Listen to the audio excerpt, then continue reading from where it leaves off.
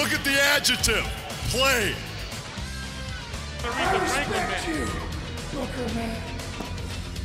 And I have half the brain that you do. Right. Shot. I told you. Oh, God. Now is the franchise going to take the Viagra? Gonna put some butts in the seat.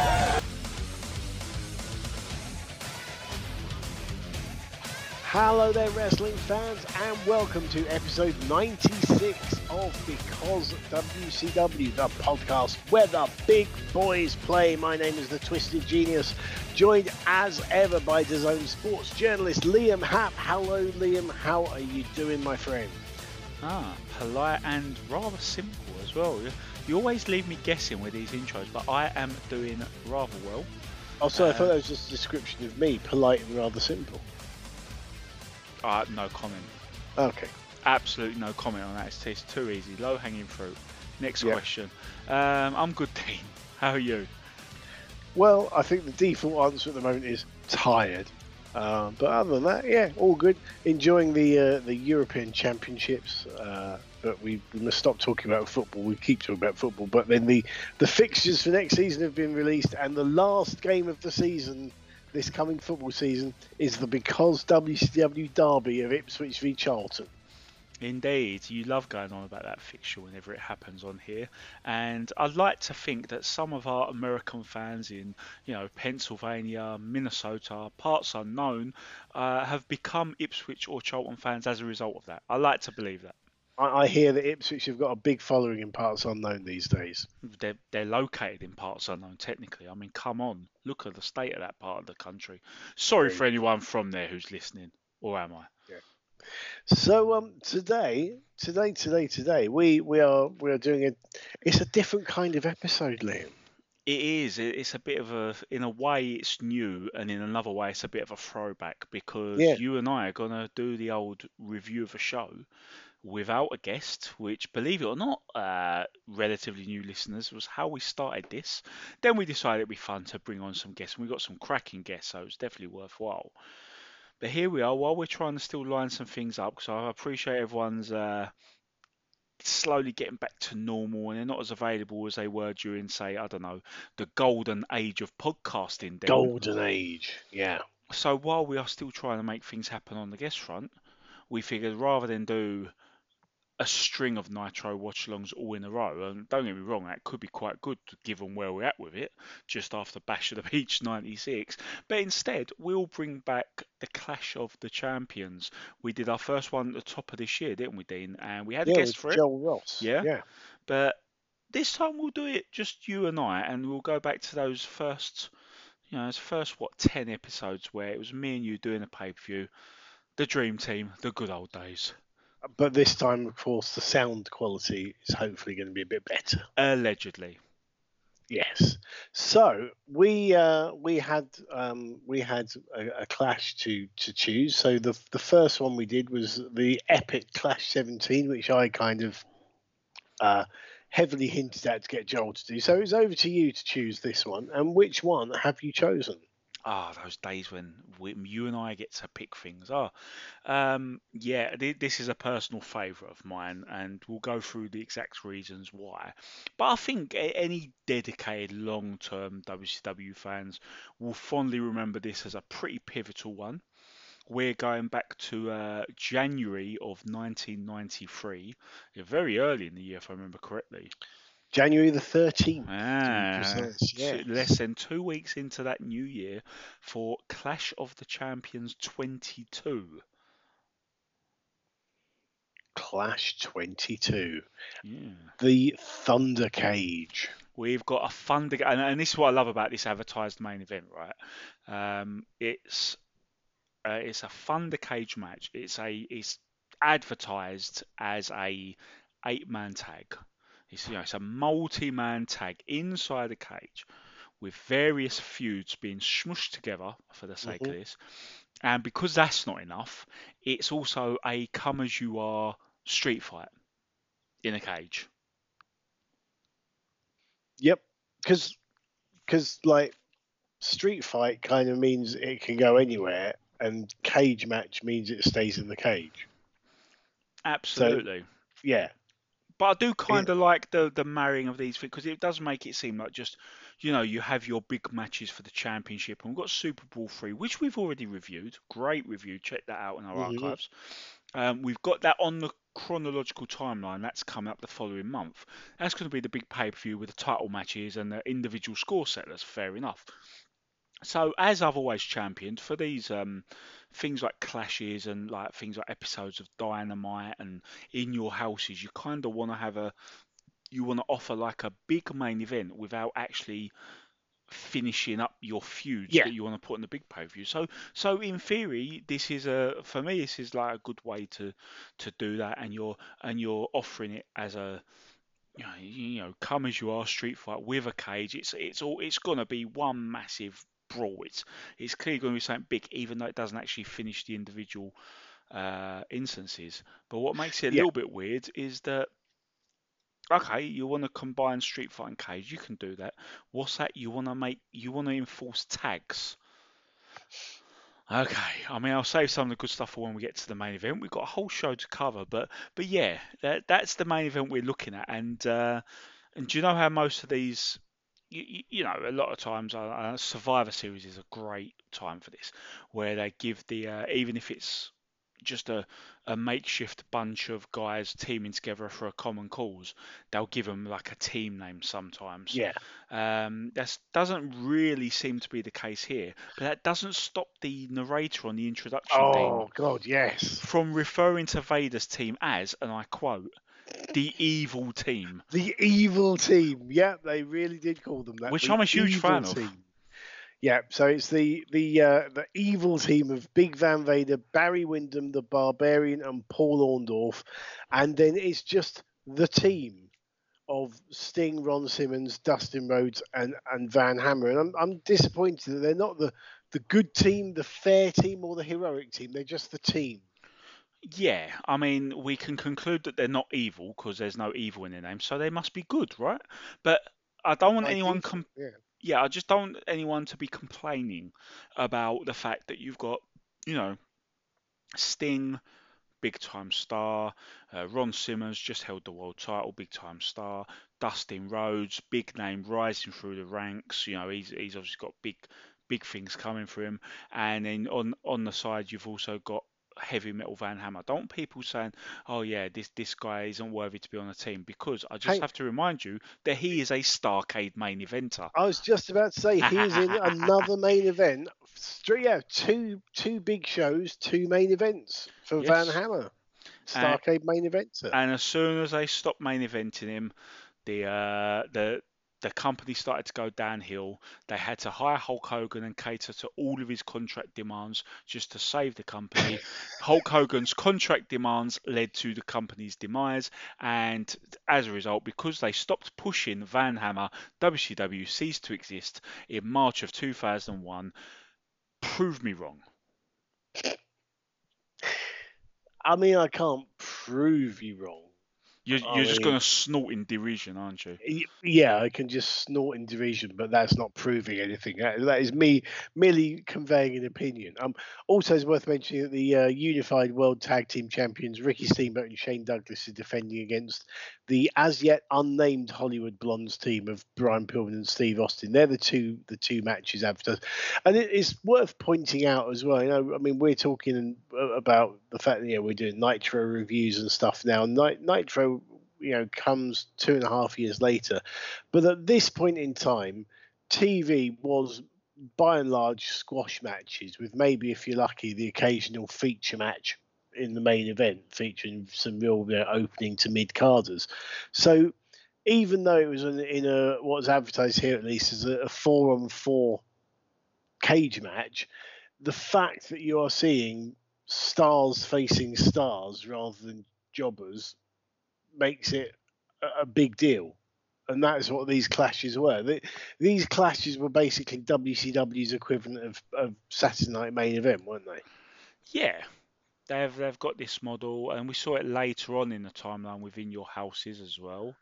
And there's been a few other examples throughout time. I remember TNA had monthly pay-per-views and then tried to switch back to that model. And I'm guessing they switched away from monthly pay-per-views for financial reasons, but from a tracking the company perspective, I think they did themselves some damage by switching from monthly pay-per-views, because that's just where we were at that point.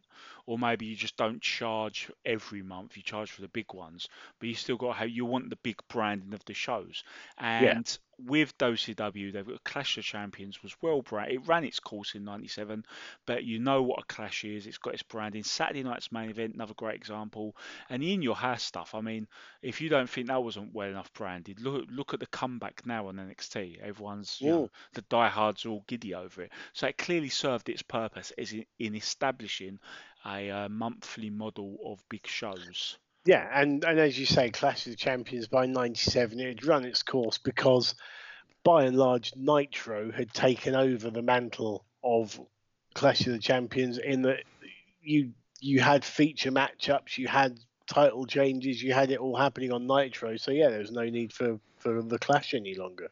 Yeah, absolutely. But I think AEW have done a really good job. I know not everyone's cup of tea, but I think they've done a really good job of figuring out the balance, because obviously they only do a few pay-per-views a year. But I really like how they have set up certain main events on episodes of Dynamite. And sometimes I think I actually prefer watching Dynamite when they're not building to a pay-per-view. It gets a little bit humdrum at times as they build to it, and sometimes they struggle with the timing, the hype right, and it's like 3 weeks out from a pay-per-view. It's like, well, what are the matches and stuff like that? But when they build to stuff like Arcade Anarchy and, you know, some of the other big main events, they've done Bash at the Beach, haven't they, and things like that. Yeah, and they've had some cracking to it, and they've really built to it, and it feels like an event unto itself. So it's a good model. Listen up, slapnuts. That's right. This is Jeff Jarrett, the chosen one, and you're listening to Because WCW. Now choke on that. Okay, so this show we kick off with Tony Schiavone, and of course, fucking Bill Watts has to be there, has to get on the microphone, and he immediately talks about himself and who he wrestled when he worked in Milwaukee. But then he does also announce that Van Hammer had surgery on a torn muscle and is out of the show. He was scheduled to be in an arm wrestling contest, so they don't even mention the Thunder Cage. They just say that he was meant to be arm wrestling against Tony Atlas, and his place will now be taken by Vinny Vegas. Schiavone also mentions that Bill Watts' son Eric had an altercation with Arn Anderson where Eric got himself arrested. Watts says that he has suspended Eric pending investigation. And Eric is so suspended that he's actually backstage with Larry Zbyszko. He's wearing, well, it's a horrendous shirt that has pictures of other shirts on it. So I believe, as the kids say, it's a bit meta.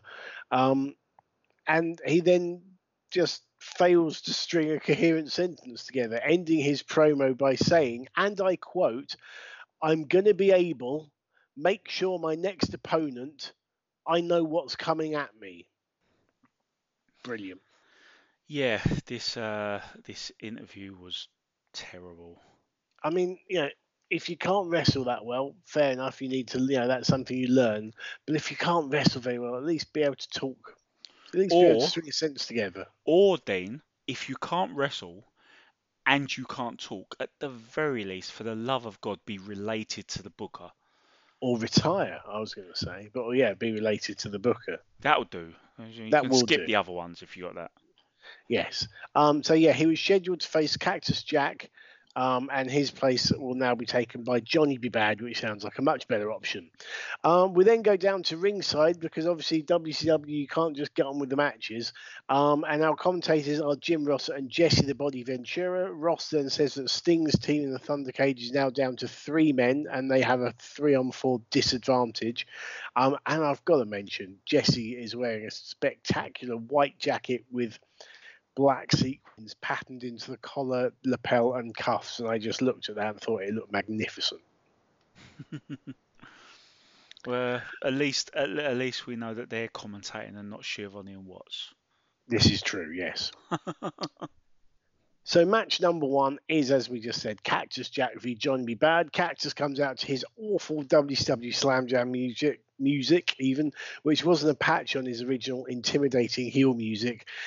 Bad comes out to his WCW Slam Jam music, but that's a much better track. It kind of fits him and suits him a lot better.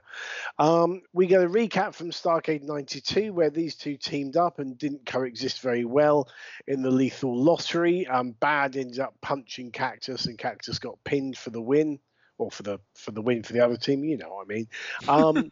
Ventura mentions that there's a lot of Cactus Jack signs in the crowd, and he certainly gets a few cheers coming out. And when he does his bang bang motion, he gets a lot of cheers from the crowd for that. So after an initial advantage, Bad lands a traditional WCW babyface arm drag and armbar. The commentators say the commentators say about how he needs to wrestle because Cactus will want to brawl. Bad then goes up to the top rope and spectacularly misses his top rope sunset flip. Cactus lands a big elbow drop immediately afterwards and gets the pinfall pretty much out of nowhere for the win in just 2 minutes and 50 seconds. And the clean win gets another good pop from the crowd. Now, it will become obvious later on why Cactus has a very, very short match here, but yeah, it was a bit out of nowhere, but the highlight for me was the reactions from the crowd he was getting. Yeah, and this is an absolutely staggering example of WCW starting off their shows. What you like to call the art of the opener, Dean. I think for WCW we have to figure out what is the opposite of art. The blech of the opener. The mess. Yeah, because that is one thing they have turned into an art form is screwing up the opener. First off, as we said about the Bill Watts crap, right? And I say about this on every show almost now. You've just introduced the big show. You've got a live ticket paying excited audience in there. You've just officially gone, oh, this is the show, welcome on, and you're going to talk for God knows how long, and then cut to an interview backstage. In modern times, there's a much higher ratio of shows doing the big intro and then getting the first act straight out there to feed on that excitement. But the thing is this really shouldn't be a thing of, oh, back in the day they didn't know that, because this is common fucking sense. You know, they should have been having the first act of a show coming out back when we still had to rely on leeches for medical technology. This is a no-brainer, and yet we've insisted on having all this self-indulgent Watts talking. No one cares about Bill Eric Watts. Well, Bill Watts does, let's face it. Yeah, and unfortunately that's the only opinion that matters in this time frame. But to make matters worse, we have, and I'm going to explain this now, because as you've gone through literally at face value what's been presented to us now, don't blame for doing that. I'm going to explain the context that hasn't been picked up upon yet by the announcers. Is Cactus Jack just turned face. He has just had a big television angle in which he has turned face and been assaulted by a bunch of other heels. And they do recap it later on the show and we get more context, but we've just had him come out here and you got things like Jesse's saying, oh look, there's a few Cactus Jack fans, when they should be, playing into it and cluing us in. Well, if you're watching on TV, I would disagree. I think that the final statement of his face turn happens later on this show. I think what we've had previously is just him getting beaten up by a bunch of heels, which we'll see later on. But I think, I think this is like the closing act of that turn, but he hasn't quite officially done it yet. But here's the thing. I know they're going big on shoving Slam Jam Volume 1, by the way. From now on, when we refer to that album, we refer to that album a lot on this show, let's face it. But we need to refer to it by its proper album title, Slam Jam Volume 1, because at the time of release, WCW actually assumed there would be more future volumes of this garbage. I'm still waiting, Liam. I haven't given up hope yet. We should start that petition. Bring us Slam Jam Volume 2. Volume 2, yeah. We should go for it. But obviously, I know they're churning out the pluggage for this album. But one of the other reasons they've switched from admittedly, you're right, the awesome Funeral March, is because it's not going to fit him going forward. He needs something a bit more. I know it's a mediocre generic track, but it does suit a bit more the whole thing of, you know, he is a loose cannon, he's a wild card, but he's, you know, you can cheer for him, he's lovable, don't be intimidated, just enjoy him pulverizing the other guy for a change. So yeah, so you've already got this. You've got all the, you know, the crowd are clearly a bit more clued in with the pops and all that, and they're acknowledging it like 5 minutes later. You might as well acknowledge it here. You don't have to talk like he's the hero that's going to save the day, but you're absolutely noting what has happened on your own TV show. You might as well run the clip before this match, because this match is this match regardless. Although that does beg me the question, if this was going to be Cactus Jack Eric Watts, I haven't looked up the inside stuff for this show, Dean. But so I was going to say, I haven't looked up the inside stuff such as Dave Meltzer, rather than actually calling you Dave Meltzer. So I'm not sure why this switch was made, but I can only assume that if they've advertised Cactus versus Watts and then they've run with this angle, they're probably thinking, well, what little hopes he's got of getting over as a babyface, Eric Watts, is going to die a painful death if we stick him out there opposite Cactus Jack. But on the other hand, if you want people to cheer Cactus Jack, stick him in the ring with Eric Watts. Job done. Yeah, well, he got the cheers anyway. But yeah, if they're still holding a candle for Eric Watts' push, I'm wondering if he was substituted out just to avoid a very embarrassing situation. You know, the sort of situation that WWE would run headfirst into without giving a hoot for several WrestleMania main events when it comes to certain top stars of theirs. But in this day, they were more conscious about protecting, mostly because they had competition to run them close. Yeah. So we go back to Tony Schiavone, who reports that the Great Mutar beat Masahiro Chono at, well, what became the traditional January the 4th show. This was actually the very first January the 4th show at Tokyo Dome, and he has become the new NWA World Heavyweight Champion. He held the IWGP title at the same time as well. That one wasn't mentioned, but but yeah, that was so. Do you remember the awful match that they had at Starrcade '92, and then a week or so later the title change happens, and then now, ladies and gentlemen, fasten your seatbelts because we now have the Too Cold Scorpio music video. And I vaguely remember this being shown on ITV on Saturday afternoon back in the day, but I didn't remember it like this. It is, I think it's fair to say, it's the most badly acted, worst produced video I've ever seen in my life. And I say that with a heavy heart because I've worked a few times with Too Cold Scorpio, and he is genuinely one of the nicest men you'll ever meet in your life. So basically, some kids are playing basketball in a cold, wet playground when a limo pulls up. Too Cold Scorpios in the limo, accompanied by two women for no apparent reason, who are sticking their heads out of the sunroof.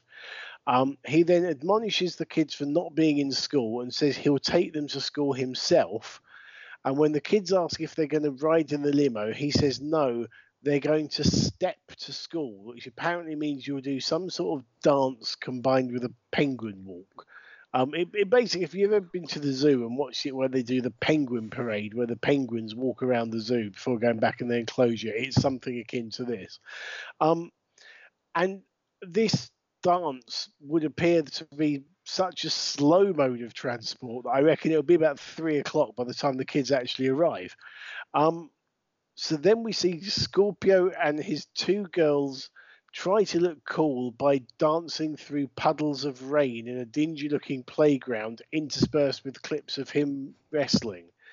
I mean, they surely could have waited until they got to Florida or somewhere rather than this is blatantly Atlanta, and just had a bit of decent weather. But I do think this is one of the most WCW things I've ever seen, Liam. Yeah, you say it's the weirdest thing you've ever seen. I mean, just the fact that it's the weirdest thing WCW've ever produced is quite the accomplishment, because this is the company that gave us the Halloween Havoc 1993 intro video with Tony Schiavone. Yep, the Yeti that was dressed as a mummy and not a Yeti. Yeah, Yeti. Transporting Hulk Hogan to Dungeon of Doom headquarters. which is what I like to refer to it as, rather than their lair, it's headquarters. If you step out of that cave where they all lurk, you see it's like a skyscraper building, and you need a pass to get in. It's a Dungeon of Doom headquarters, headed by Kevin Sullivan Esquire.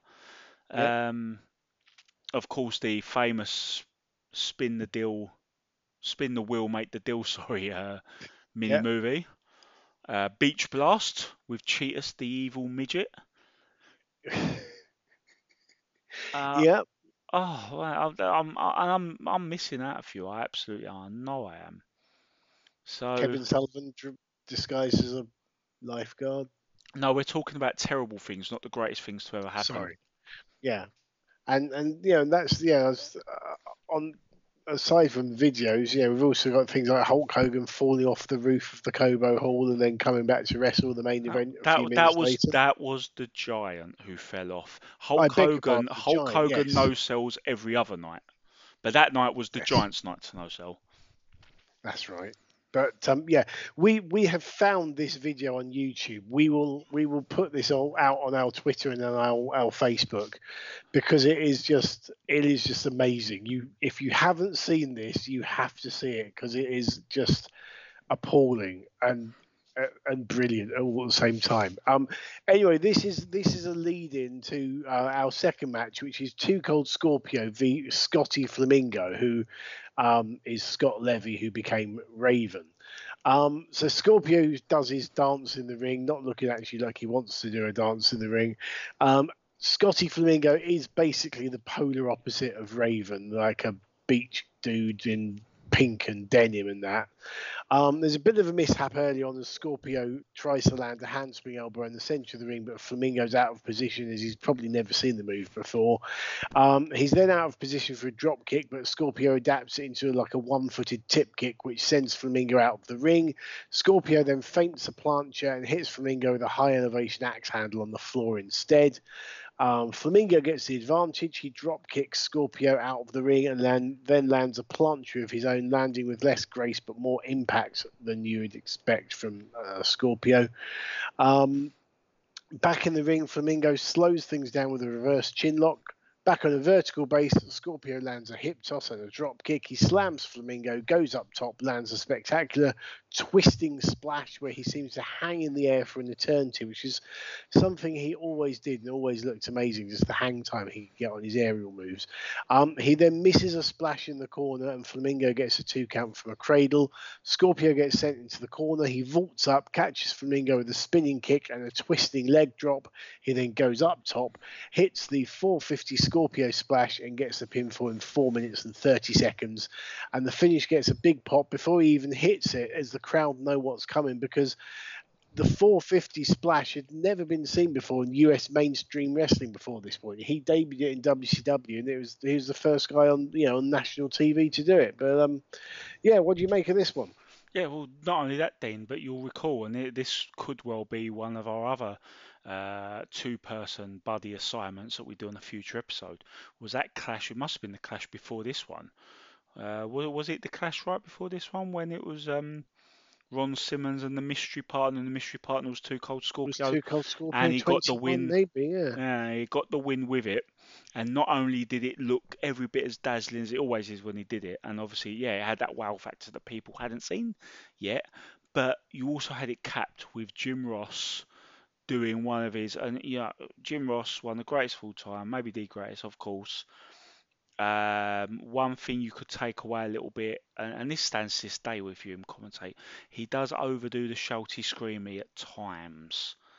But there are certain times where he does that shouting voice and he loses his shit, where it really, really works. So you think of like Hell in a Cell and things like that, fair enough. War Games. And one of the original times where he did that and it worked was when he popped for that first 450. And between his call of it, just how it looked, and as you said, the fact that no one had seen it before in this audience, it just instantly made him. And as you said, because of that, he had the reputation that preceded it. It was now a bankable finisher, just like that. Yeah. But this match was okay. You just can't help but be distracted by the video before it. But what matters is that this potential star they've got, they're obviously putting money behind him to do a video, even if it's terrible, and he's going over with this big finisher. Indeed, yeah. It's I was just looking up, by the way. Yeah, it was Clash 21. Was Ron Simmons and Too Cold Scorpio against Tony Atlas, Barbarian, and Cactus Jack. So that's why I had Tony Atlas involved. I needed someone to to stare at the ceiling. Yeah. I also I'm just looked up on Wikipedia, and it says Clash of the Champions 21. This was the last Clash of the Champions broadcast for legendary announcer Jim Ross, who left for the WWF, now WWE, in early '93. And I was thinking that's interesting, because then Clash 22 tells us this was the last Clash for announcer Jim Ross, who shortly after this event was fired by WCW and joined the WWF. So yes, but anyway. Because his first WWE assignment was literally WrestleMania, wasn't it? WrestleMania. He made a big thing about that. Like literally, his first gig on the new job, and he's wearing a toga. Yes.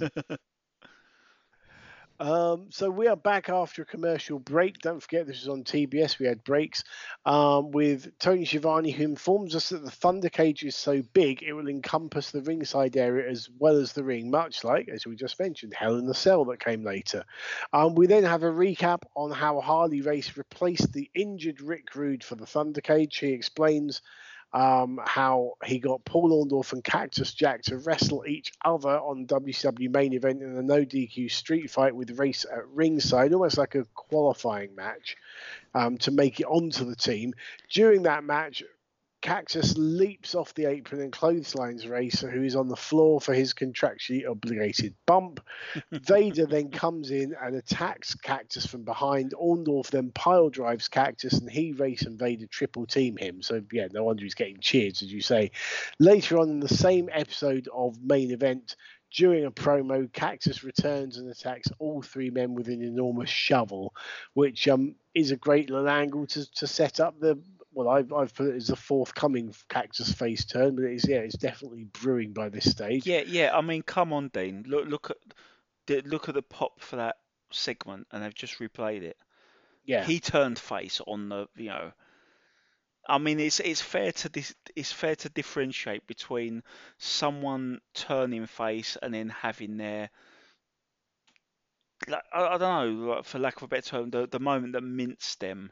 Yeah, this is the moment later on in this show is the moment that cements it. But can I point out to you, when I said to you which one's Clash 22, you said the Cactus face turn. I don't remember that. Ah, you do. I've had 5 concussions. I can't. Yeah, 2 of us can play that card. I've decided. Yeah, play the old concussion card. But anyway, we'll anyway, we'll have a look at the events of the main event later. When I said that, I clearly meant the show in which he had turned face, and we get to see him as a face. Obviously. I see. Obviously. Yes. So match number 3, Chris Benoit v Brad Armstrong. This one should be good. It starts off fast. Ventura says that these two are coming into their prime after 4 or 5 years as pro wrestlers. Benoit's in his 8th year as a pro, and Armstrong's in his 13th, having debuted in 1980. It then goes down to the mat with Armstrong working on Benoit's left arm. And I don't know if you call this, but there are definitely a few shouts of boring from the crowd. Benoit puts Armstrong in a hammerlock. Armstrong circles the ring quickly and uses his momentum to propel Benoit out of the ring. He later flips Benoit out of a Boston Crab. It appears that the more experienced Armstrong has got the counter for everything Benoit has to throw at him, but then Benoit halts Armstrong in his tracks with a rollable Rocco-style front suplex that leaves Armstrong hanging over the top rope, followed by a vaulting clothesline from in the ring, off the turnbuckle and over the top rope, which makes the highlight reel at the end of the match and takes Armstrong down to the floor. He lands a body slam that makes Armstrong bounce off the canvas, but he misses a diving headbutt where he flies about 3/4 of the way across the ring. Now Armstrong's in charge of the match. Armstrong then goes to whip Benoit off the ropes. Benoit reverses it, gets behind Armstrong, full Nelsons him and snaps back, lands a dragon suplex for the pin out of nowhere in 9 minutes 31 seconds of an excellent match. Both men get a standing ovation at the end of this one. This was cracking stuff, wasn't it? Yeah, it really was. It took us a while to get going, and I know what you're saying about the chants, but again, this is stuff that's been introduced to the audience. We're less than a year removed from the light heavyweight division experiment. You remember how that Pillman Liger match went down. It wasn't all complete acclaim. They had to win them over. They had to hustle for it, and similar here. But what was most interesting to me is that we were just talking about Too Cold Scorpio in the 450, and they also happened to mint Benoit's finisher, the Dragon Suplex, over in a similar way, complete with Jim Ross going nuts for it, because when when Scorpio hit the 450 on Flamingo earlier in the show, they called it like it was your run-of-the-mill finisher. But obviously the crowd were happy to see it. Commentators didn't act like the same way they did the first time they saw it. Instead, the following match, they gave that treatment to the Dragon Suplex, and Ventura in particular really was putting over just how they were doing things he'd never seen before. Yeah. And I always talk about, obviously being a commentator myself, I always talk about how a good commentator should enhance the viewing experience. And by doing things like that, it absolutely does exactly what it's supposed to do. Yeah, and not only that, but there was also that other spot that you touched upon with the springboard clothesline to the outside. That had Ventura going nuts, and it really popped the crowd. And there was just little things here in what was otherwise a very fluid, well-worked match. You'd expect from two guys like this, obviously. But they did those little moves that really caught the attention. I think even this was a Benoit trademark, not as well known as his finishing moves, but the whole when he does the suplex and just drapes some stomach first on the top rope, that got a big pop because that had never been seen before. So it's so much to work with back then. Yeah, these moves. I mean, these are moves that they've. One would imagine Benoit has picked up from Japan, because as I said, that was that was a move that Rollerball Rocker was doing in the 80s on British TV, but but obviously wouldn't have been seen in America. Still fresh canvas though. Absolutely, yeah. So we then see a music video about the reunited Rock and Roll Express, because if you remember, Ricky Morton had become Richard Morton in the York Foundation a few years previously. We have footage of Smoky Mountain Wrestling where they're tag team champions, and it's announced that WCW has agreed for the Rock and Roll Express to defend the Smoky Mountain tag belts at Super Bowl next month. We see extended highlights, and I mean a good few minutes of a Rock and Roll Express v Heavenly Bodies match from Smoky Mountain, but curiously not the finish of the match. So I don't know what the deal between the two promotions was here, but obviously there was some sort of a deal at this point in time between the two, which then went to WWF, because I remember we had The Undertaker and Shawn Michaels making guest appearances at Smoky Mountain shows. Yeah, SummerSlam 93, I believe they were able to run this same exhibition there. So within 6 months of each other, they're running the same exhibition.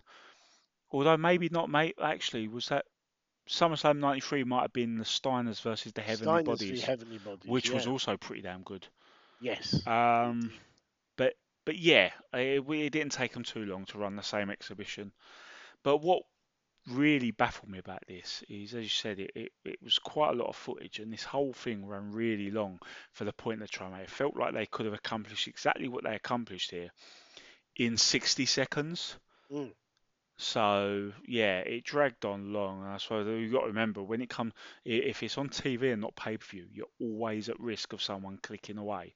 And I'm not saying everything should be like 3 minutes long, like fucking Russo era, but definitely don't drag out hyping up someone who's not on the show, who's not even technically a primary asset of your promotion. Try and get the pace right. Try and get the focus right. Eh? Okay, we go on to match number 4, which is an arm wrestling match between Vinny Vegas and Tony Atlas. So, do you remember, because this was a staple of when I was watching WCW Worldwide on a Saturday afternoon on ITV. Absolutely. Jesse the Body's Strongest Arm Tournament. Yeah, it stood out to me just because it was so different. And I was still learning about wrestling. I was only like a fan for a year or two at this point. But yeah, you see they're doing this thing where, in addition to the wrestling matches with the 1, 2, 3s and the submissions that you're used to, they're running an arm tournament. And a tournament of actual wrestling matches sponsored by Super Nintendo that I have vague memories of. Might have mentioned that in a previous show. Yes. That always stood out to me. It might have been the King of Cable tournament, but I don't know. The King of Cable tournament, which obviously was finished on Starrcade '92. So yeah, the Jesse the Body Strongest Arm tournament was won by Van Hammer, but Van Hammer, as we know, is now injured. We're then told that Vinny Vegas had complained that he's left-handed but had to arm wrestle right-handed. So this arm wrestling match will be contested left-handed. And I've still got absolutely no recollection, even though we just talked about him in Clash 21. I have no recollection of Tony Atlas being in WCW. I said maybe he's just a footnote, but who knows? It's not terribly exciting to watch a worked arm wrestling match, even with Jesse commentating over the house mic. But basically, Vegas wins it in the end using his left hand, and he then issues a challenge to Van Hammer, and that's it, really. So.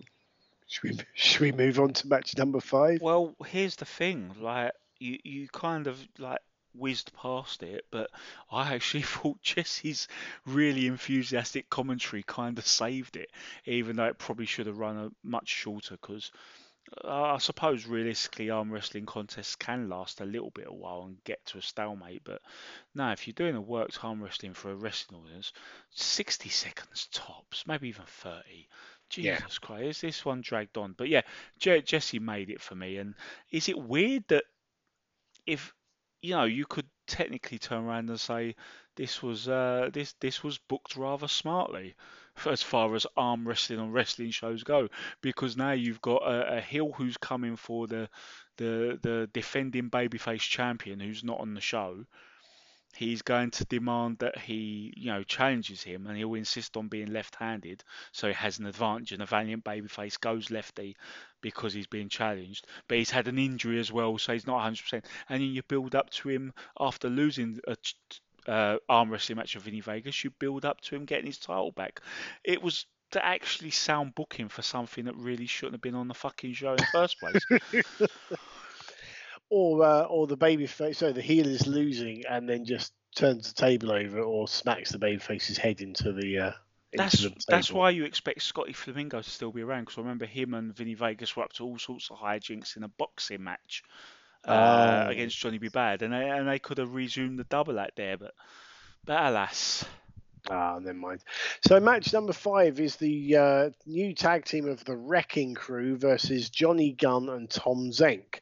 So the Wrecking Crew are Rage and Fury, making their TBS wrestling debut. Rage is Al Green, not the singer, who teamed with Kevin Nash in the Master Blasters and was later a Nitro jobber as the Dog.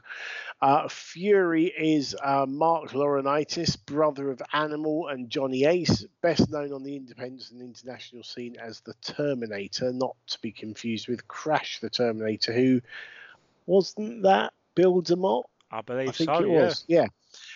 Presumably this will be a showcase for the new team against 2 experienced guys who will make them look good. The strength of Rage is being countered by the speed and experience of Zenk, while the Wrecking Crew regroup in the aisle. Gunn flies over the top with a plancher into a double clothesline. A miscommunication sees Rage accidentally hit Fury on the tag rope. Fury comes in, he gets arm dragged by Gunn in the WCW babyface contractually obligated arm drag offense. His momentum is halted by a forearm to the face, but Gunn tags in Zenk. Fury lands a nice gut wrench suplex. There's a minor botch which Ventura covers on commentary as Fury is thinking on his feet, which is all nicely done. Fury comes off the middle rope with an axe handle, but Zenk intercepts him with a kick. Gunn is tagged in, is slamming both men. Gunn gets clubbed around the back of the head by Rage as he comes off the ropes. This sets him up for their spectacular finisher, which is Fury has Gunn in an over-the-shoulder backbreaker. Rage comes off the top rope with a forearm to the throat, sending Gunn tumbling sort of inside out, a bit like the Doomsday device, to the canvas for a 3 count in 6 minutes and 6 seconds. What did you make of this one? Because I've got some thoughts, but I want to hear what you think first. Well, I didn't care much for it, but above all else, have to say I was surprised by the result, because even though I fondly recall this clash overall, and I handpicked it for certain parts I remembered very well, I couldn't really remember this match. But I do remember Gunn and Zenk getting somewhat of a sort of push at some point, and they had, one of the things we left off our list of cringeworthy WCW video compilations was their attempt to turn them into a proper 1980s babyface pretty boy team in 1993. So I kind of assumed they was going over here to be part of that, but I'll say one thing is the finisher at the end was great. I like that. Yeah, I mean, apart from the fact that because you just come down with the forearm, the actual impact doesn't look very much. You could say the same about the Doomsday device, though, by that logic. I mean, the Doomsday device knocks you backwards off the other guy's shoulders, and this one, it was one to me. It was one of those. It would have looked better was an elbow drop, but they're too high up for an elbow drop, which is probably like why that move hadn't been done before. But because the forearm smash kind of propel you, you're taking the blow while you lift it up, and it propels you down into like a dominator, like Farouk used to do.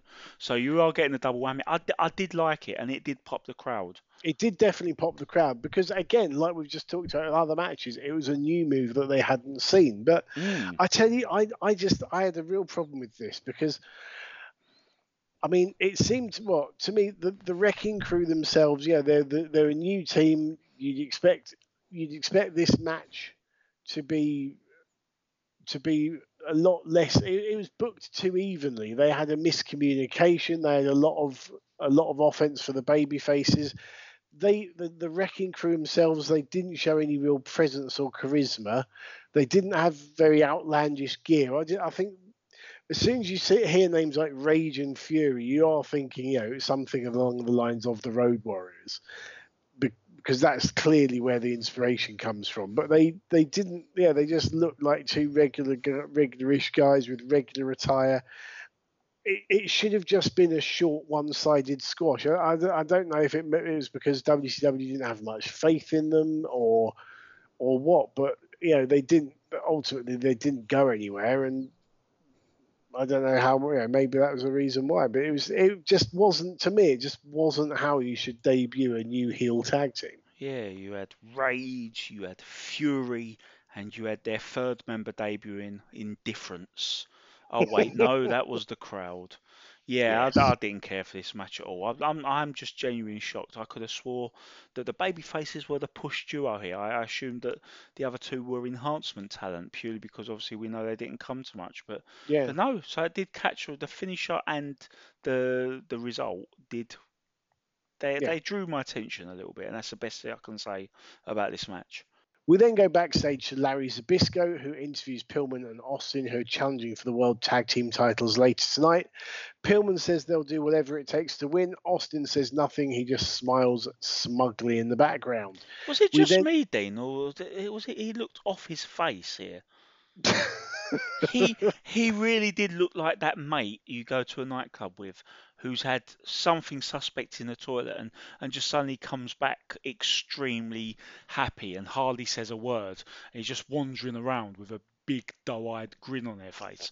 That's what Steve Austin looked like here. I mean, I couldn't possibly comment, being WCW were they were not testing people for anything at this time. That's as Let much alone as I could that, say. yeah.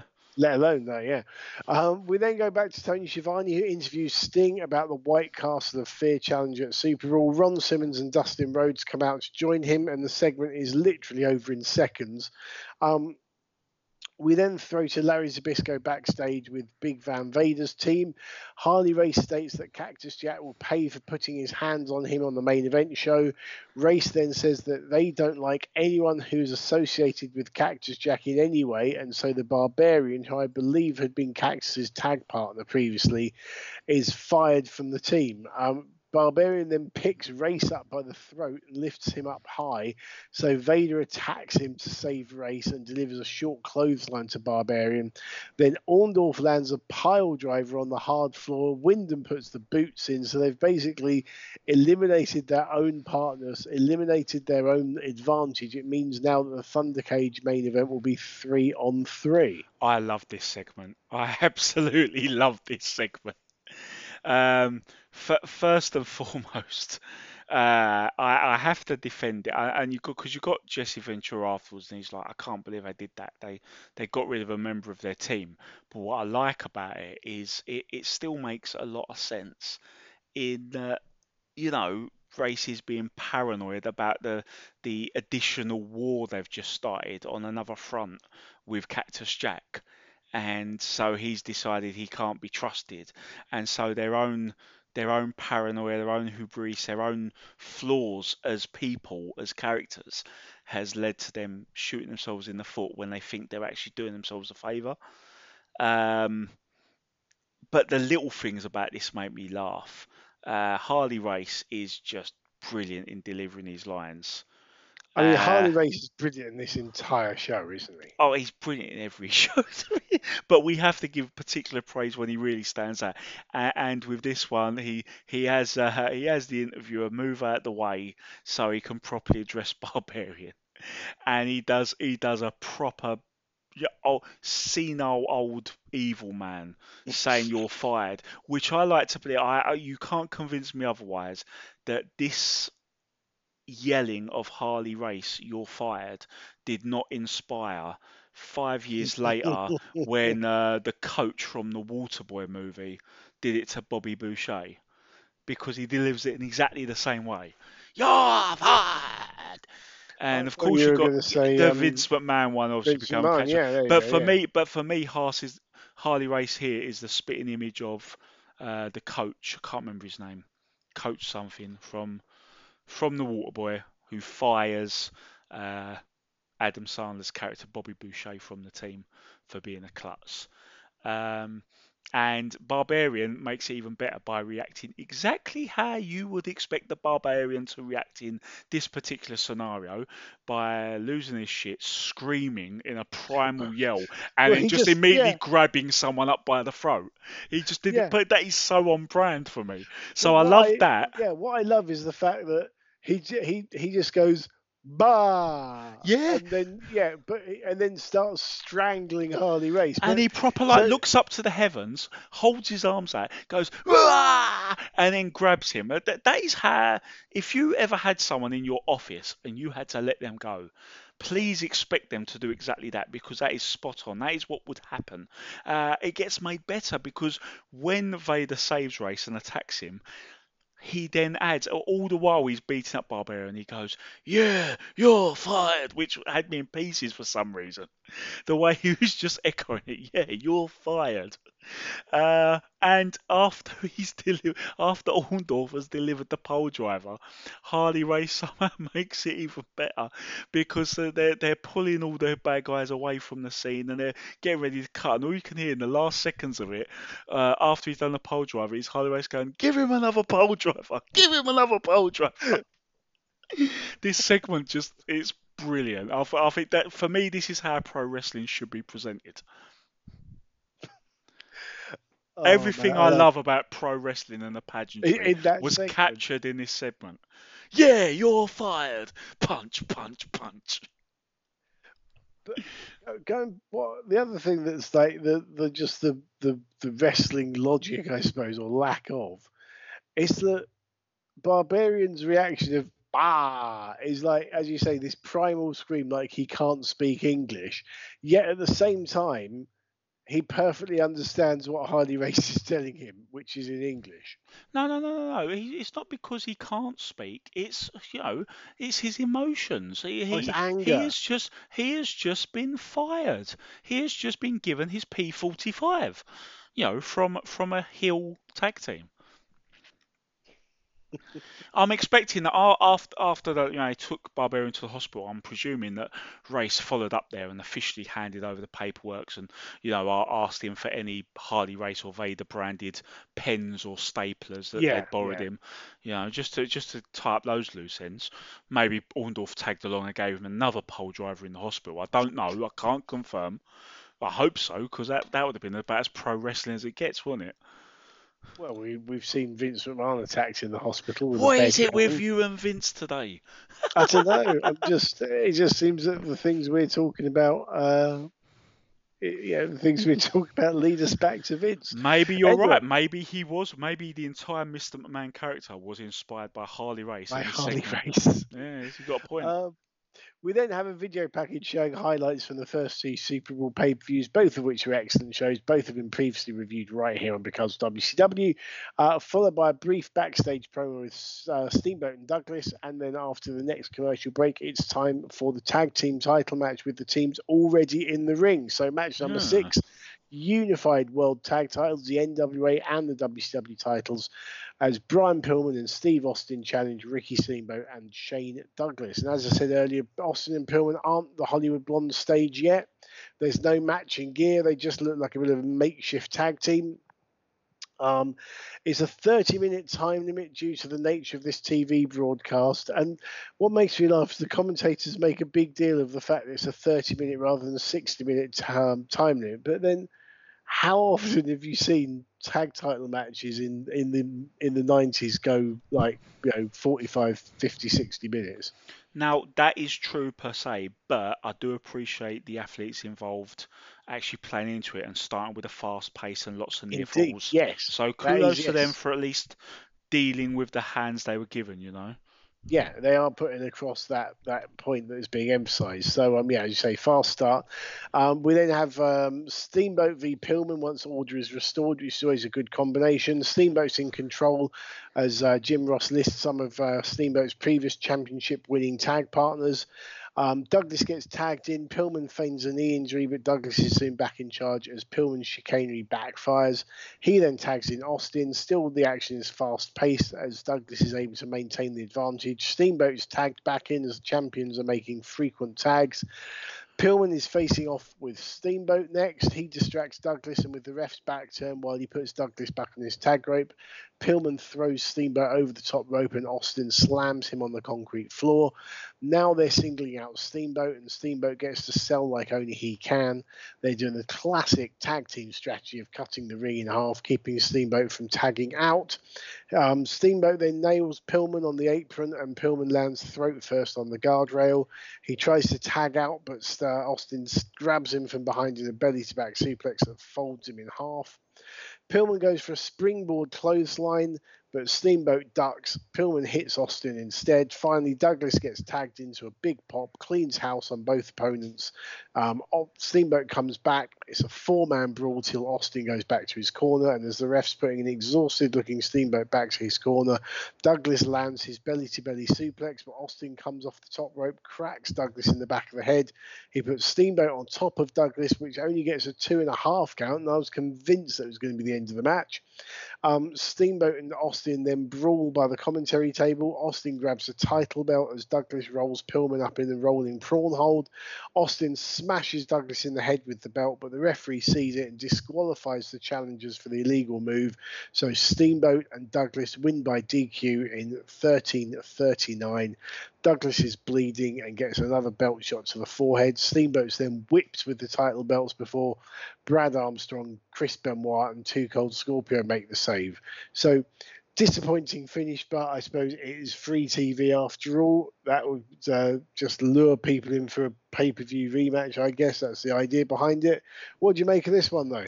I'll tell you what, Dean, you made a big deal going into this about how they weren't called the Hollywood Blondes yet and they were still dressed like singles wrestlers and they really weren't a team here. Well, this match made them a team. I thought the booking of this was fantastic and, the tag team action in general was the usual high standard from the sort of guys WCW could make tag team matches with at this juncture. But for me, this is a great example of a match without a finish. enhancing it. This is when you do something like that, and straight away you've got a feud for the tag titles and you've got a team. Now, if you remember correctly, this was such an influence on certain people. I don't know this firsthand, but I'm adamant that this was the inspiration. About it was 15 years later, and one of the greater tag teams of that particular time frame featured two singles wrestlers whose singles careers were kind of treading water as well, weren't going anywhere. They were thrown together in the tag team, and they had a similar thing where they wrestled the the tag champs as a thrown together duo, and people at the time thought, why are they dead? They're not like a ranked team. Why are they thrown together and challenging the tag team champions?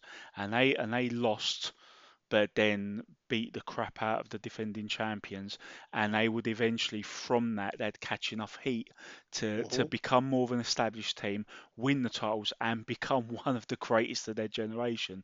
That would be Bobby Roode and James Storm, Beer Money. And they followed, yes. their coming together followed this exact template that gave us the Hollywood Blondes. And I've been doing this, you can't convince me otherwise, lying quite a lot in this episode. But this is another thing where I'm adamant that there was a little bit of let's go the Blondes with this when they did Beer Money, because the resemblances were uncanny. But it worked both times and gave us two great sides. At least in TNA's defence, they actually gave us that great team for a good 3 years, and then it elevated the two wrestlers into main events as a result of it. Whereas WCW being WCW, they broke them up within a year because they didn't like them for whatever reason, and didn't really do anything of note. And Steve Austin, let me check my notes here, went to the other side and became the biggest superstar in the history of wrestling. That's about right. Oh, yeah, and the greatest single merchandise seller of all time.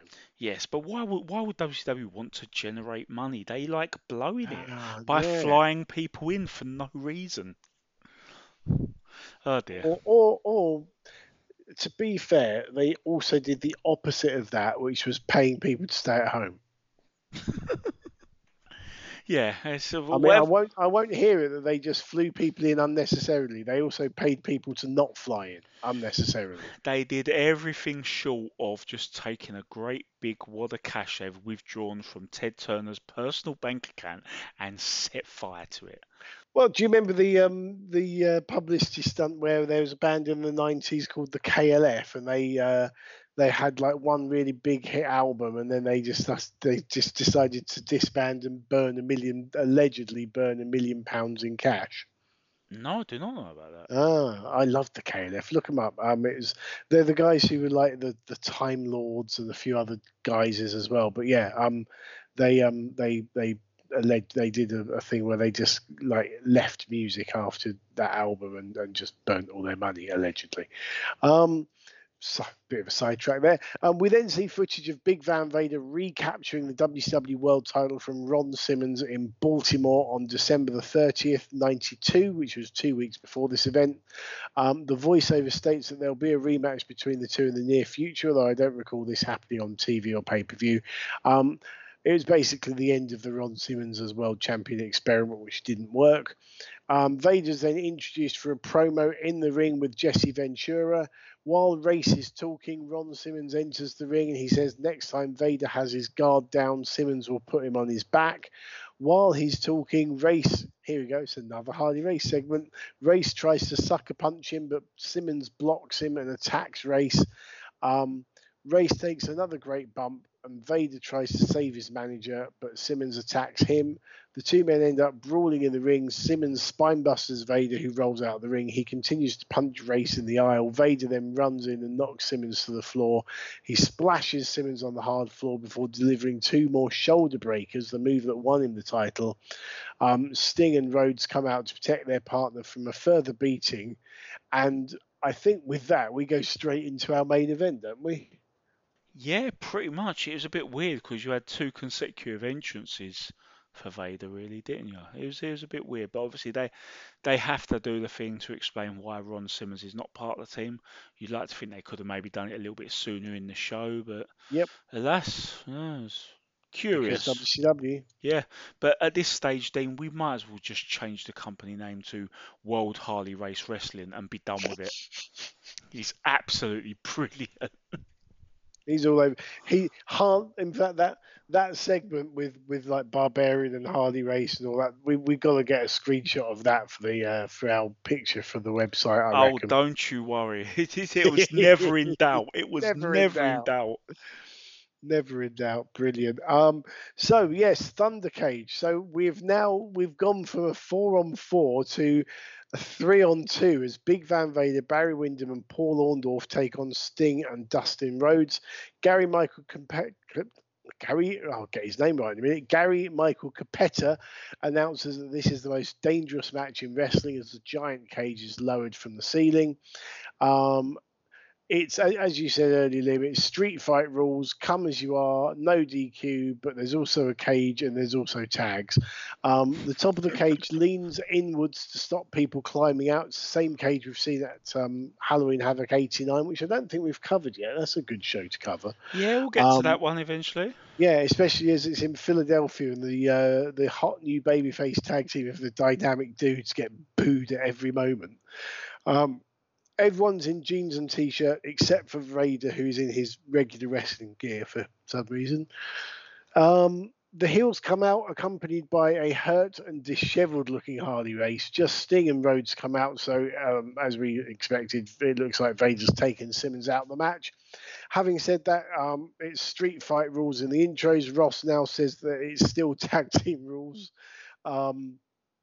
So yeah, Rhodes and Windham carry on their feud by opening the match, and this one is for TV time remaining, and you can tell they've overrun a bit, so this is going to be fast-paced so everyone can get their shit in.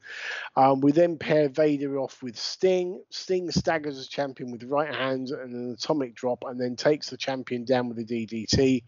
He hits a Stinger splash and then slowly drops Vader to the floor with a succession of right hands. He does a flare flip in the corner, which maybe is a precursor to Vader doing the moonsault. Who knows? Showing a bit of his agility. Vader then turns the tables with one of his vertical standing splashes. He takes Sting down with a top rope clothesline, but misses a second rope splash.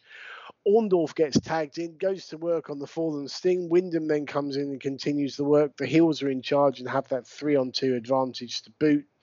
Vader comes back in, lands an avalanche splash in the corner. He press slams Sting and punches him on the way down. It's all Vader's team now. Sorry, it's all the evil team now. And Sting can't get out of there and tag in Rhodes. Finally, though, he is able to fend off Windham, and he does tag in Rhodes, who levels all three opponents with punches and clotheslines. But then Cactus Jack runs in with a pair of bolt cutters and gets the lock off the cage and enters the match and starts to nail the heels with his boot. Well, it is no DQ, I guess. And I don't know if there's much of a pop or as much of a pop for this as I thought there'd be, because this is, as we mentioned, this is cementing that face turn. No, Dean, there's not that much for pop because he's already turned face. Orndorff tries to pile drive Rhodes, but Cactus leaps off the top and nails Orndorff in the back of the head. He then pins Orndorff for the win. So therefore, Cactus Jack wins a match that he wasn't even part of. Why? Do you know what? I'd normally like to partake in this, but I have to confess, I am a sucker for this whole, a gap has been left on the team and someone else comes to fill it and the referee lets it run. Because, it's no DQ, and you've got Jesse Ventura when they do like the commentary wrap up, which is another WCW thing they always do, rather than finishing on the moment in ring, don't they? And he's saying in that, he's like, I don't know why they're counting the fall when it's him covering you weren't in the match, and Jim Ross is saying, well, we'll just have to see what the follow up is. We'll see if the front office allow it or something like that, he says. But the thing is the way you can look at it is, if I was going to play the role of the hypothetical front office guy, I'd be looking at Harley Race's evil team and I'd say, right, you guys have caused us enough chaos with getting rid of one of your own team members and attacking one of the other team and basically forcing us into false advertising and forcing us to trigger these cards subject to change get out. So since you're doing that and you're giving yourself a handicap match, then obviously it's anarchy rules. And if someone wants to randomly show up to replace the guy that you put out, then you've put that on yourself. And it's the equivalent of a football referee doing the arms out for play advantage. I would love someone to have that job on a Monday morning. You'd dread Monday mornings, wouldn't you? After like a paper, you'd be, oh fuck, what happened last night? Yeah, What especially have I after got to rule on? Can you imagine after that WWE, not this year's WWE Hell in a Cell, but that one with Seth Rollins and The Fiend waking up the next morning, you've got like 157 missed calls and 200 text messages like, oh, what the fuck have they done? You could have the dubious falls panel. Dubious falls back, that would be amazing. That But would be great. But honestly, in this instance, yeah, we've seen this device used by multiple promotions. I've always been a fan of it. If the if the heel team is going to cause a situation like this, it's kind of poetic irony, isn't it, that they get their comeuppance as a result of it. So I like it. Yeah, the heels always have to get their comeuppance in And the it end. it makes sense here, and you've still got the singles feuds to run because we know we're getting Sting Vader for the title at Super Brawl. We've now set up Cactus Jack and Orndorff to have their main feud at the start of this face turn, and then obviously you're building to Vader later on. And Rhodes and Wyndham, who have just split up as a team, and you can tell by their interactions in this match, I thought were really underrated.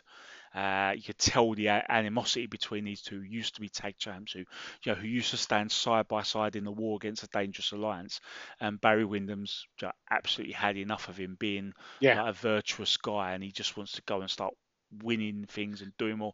Wyndham's sick of being done over by Lex Luger and done over by the Dangerous Alliance. He wants to start being the windshield, not the flyer. And that feud was underrated, and their interactions here were underrated. It's amazing. As well. Just under 2 months from this show was WCW in London, where Vader lost the belt. The world title changed hands. Sting won the belt off of Vader, and I remember my favourite match of that whole show was Barry Windham against Dustin Rhodes. It was this tremendous brawl. Windham bladed. Never seen that in wrestling live before at all. It was just a really, really intense brawl for especially considering it was on the house show, and it was a great feud. Yeah. So you had a lot in here. So for that purpose that we discussed at the start, having everyone just come into this great big spectacle of a cage, it kind of worked for the TV main event. Yeah. I like this. It was enjoyable.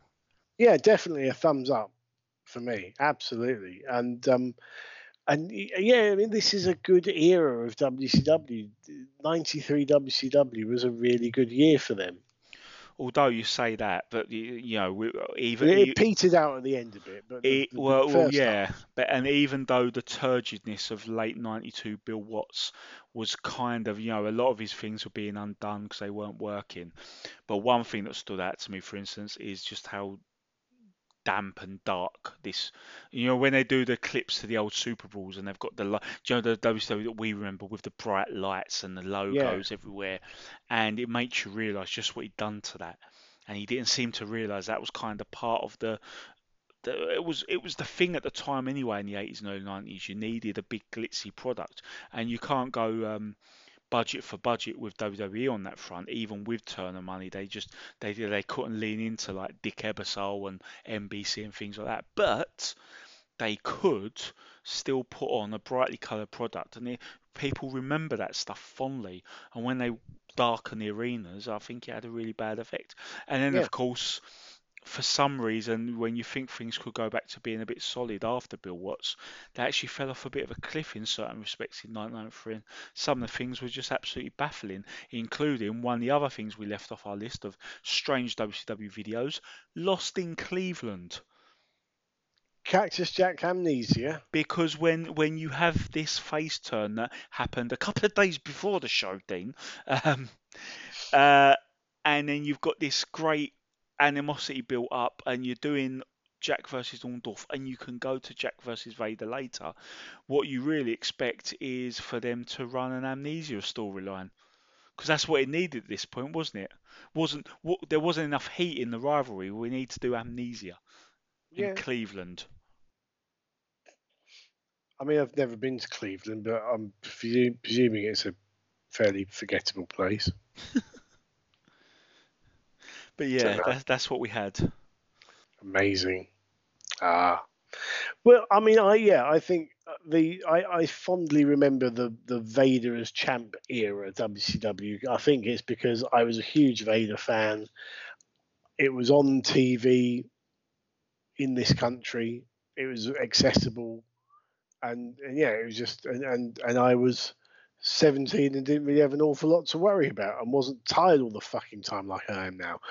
So yeah, it was good times, great times. Marvelous. Right, well that brings us to an end of Clash 22, which means so next time, whenever it is, next time we do one of these, it's my pick. Yes. So I don't know. I have to have a think. Oh, actually, I know what I think I know what I'd go for. That's ominous. But we'll be back very shortly with we have another watch along. We'll have we're trying to line up some guests, and obviously we want to do something special for episode 100, which is fast approaching as well. So, absolutely. Yeah. If you have enjoyed this episode, then don't forget you can download the other 95 episodes we've done before this from wherever you get your podcasts from, or you can go to our website, becausewcw.podbean.com.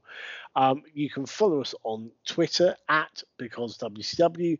You can follow us on Facebook, which is facebook.com/becausewcw. We've had quite a lot of new people join recently, so hello to you if you have just joined following us on Facebook. And I guess that just leaves me to say, yeah, we'll be back very shortly with a watch along. So thank you for taking the time and trouble to download. And on behalf of Liam, this is me, the Twisted Genius, saying thanks for listening, and I'll see you ringside.